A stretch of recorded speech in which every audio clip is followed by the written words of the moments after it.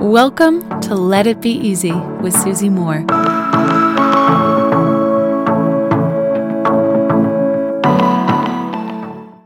Just a couple of days ago, I rewatched one of my favorite old movies, one of my favorite books, The Chronicles of Narnia, The Lion, the Witch, and the Wardrobe.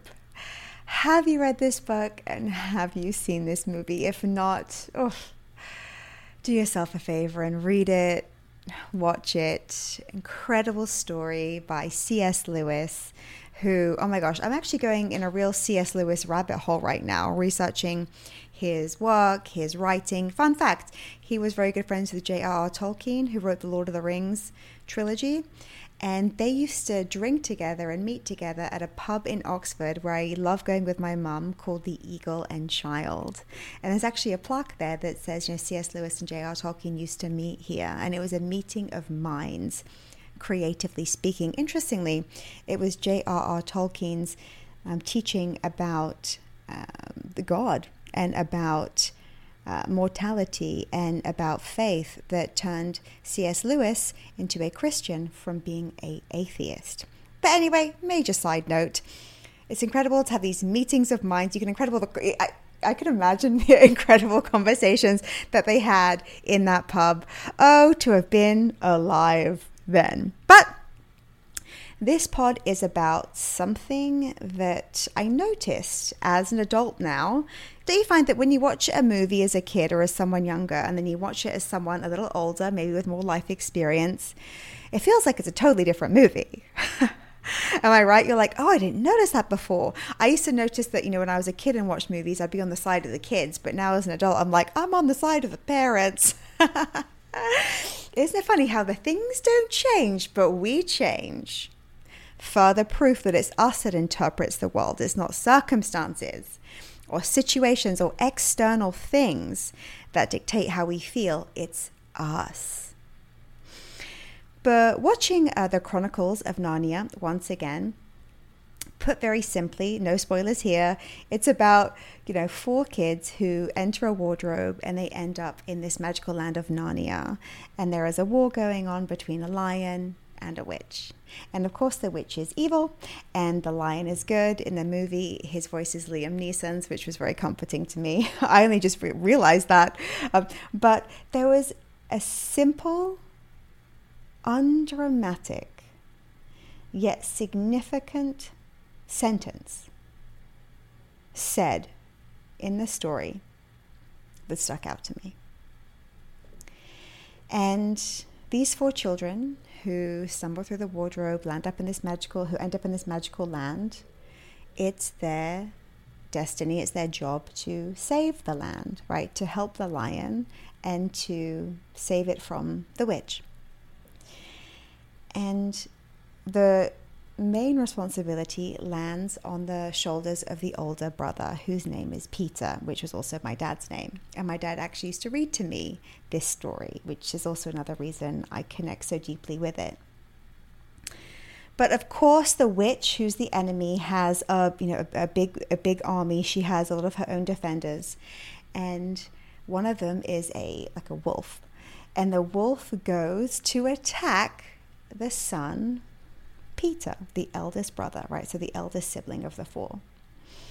And while this wolf or fox, it's a wolf, yeah, forgive me.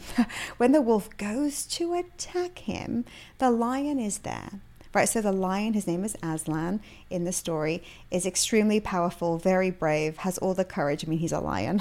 And the wolf goes to attack, to jump on Peter.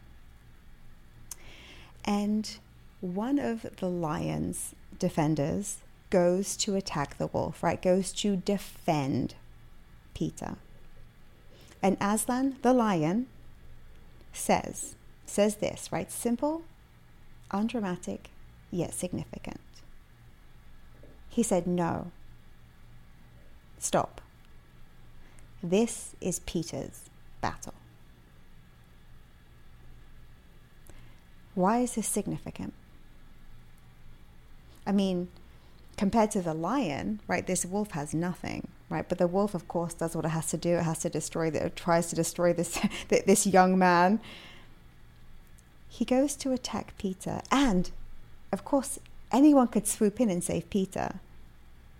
Right? People who are more experienced, people who are stronger, people who are bigger, people who are used to this, people who are used to fighting, used to battle. Peter's brand new. He's a kid. The lion says, no, stop. This is Peter's battle. And he leaves it to Peter to defeat the wolf. This is important because sometimes we think we're helping when we shore up someone else's weakness with our strength. When we're like, I got it. I'm taking care of it. I can step in, or I know what I'm doing. Like, you're less strong than me. It's not always conscious. It's rarely conscious, in fact. It's beneath the conscious. That's what subconscious means. Sub means beneath. Often we subconsciously think we're helping, stepping in, saving the day, into the night. Like, I got it. What are you denying another person when you're always stepping in? I had someone come to me recently speaking to me about helicopter parenting. The frustration she feels with a helicopter parent. How inadequate she feels because she feels like she can't do anything because her mum's always right there. I've got you. Did you get your luggage? Can I step in? Is there an issue? I'm at the ready for you.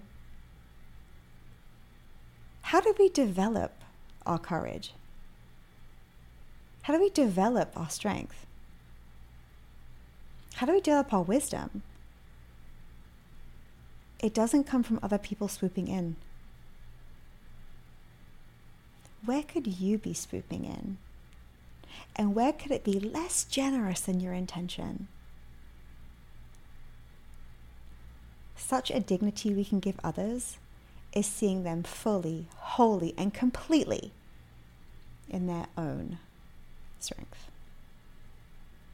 Until next time, my friends. Love and ease. If you like this episode, you'll love my free workshop called Become Your Own Life Coach. Head on over to becomeyourownlifecoach.com now, and I'll teach you how to coach yourself through any of life's problems. I'll see you there.